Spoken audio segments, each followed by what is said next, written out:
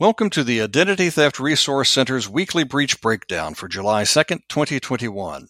I'm James Lee, and our podcast today is possible thanks to support from Experian. Each week, we take a look at the most recent events and trends related to data security and privacy. This week, we're going to talk about those annoying cookie preference notices that pop up when you visit a website. Back in 1958, filmmaker Louis Malle released The Lovers, a movie so racy that it was banned in some states as obscene. That didn't stop a theater owner in Ohio from screening the film, leading to his arrest, and ultimately what is believed to be the most quoted line from a U.S. Supreme Court ruling. The question before the court was how to define obscene. That prompted Justice Potter Stewart to write in his opinion overturning the criminal conviction, and I'm paraphrasing, "I don't know how to define pornography, but I know it when I see it." That's kind of how it is with cookie notices and other privacy notices on websites these days. I don't know how to describe what's a good one, but I know one when I see one. Cookie preferences can be traced directly to the European Union's now 3-year-old privacy law, the General Data Protection Regulation, or GDPR. It requires knowing and informed consent before data can be collected about an EU resident by a company anywhere in the world. That provision has doomed some kinds of cookies and data collection practices in the EU, such as web tracking cookies, since it's impractical to get permission from a website visitor each and every time a tracking cookie is ready to attach before the snippet of code is launched to collect your information.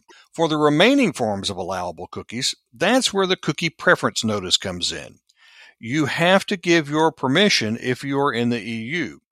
And in the U.S., many companies who have to be GDPR compliant anyway give you the chance to set your own cookie preferences, even though they don't have to. Other companies, though, in the U.S. try the old negative selection approach for non-EU visitors. That is to say, you'll see a notice that says something to the effect of, "If you continue to use our website, you are agreeing to our policies, including the use of cookies."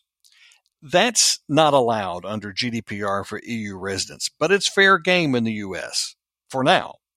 Increasingly, states are giving consumers the right to opt out of data collection and use under new privacy laws. Some web browsers, including Safari, Firefox, DuckDuckGo, and Brave, allow you to block most cookies too, even if the website owner does not give you any cookie control. Notice I said block most cookies. There are cookies that are beneficial and do not collect mass amounts of data about you and where you go on the web. They are known as essential and performance cookies, and they help ensure you have a good website experience. When given the choice of allowing those kinds of cookies, you'll be fine if you accept those. The key here, though, is consent, giving you the ability to decide for yourself if you want to load up on cookies so you can see more ads about Nike Air Force One sneakers as you travel the interwebs. So what makes a good cookie preference notice?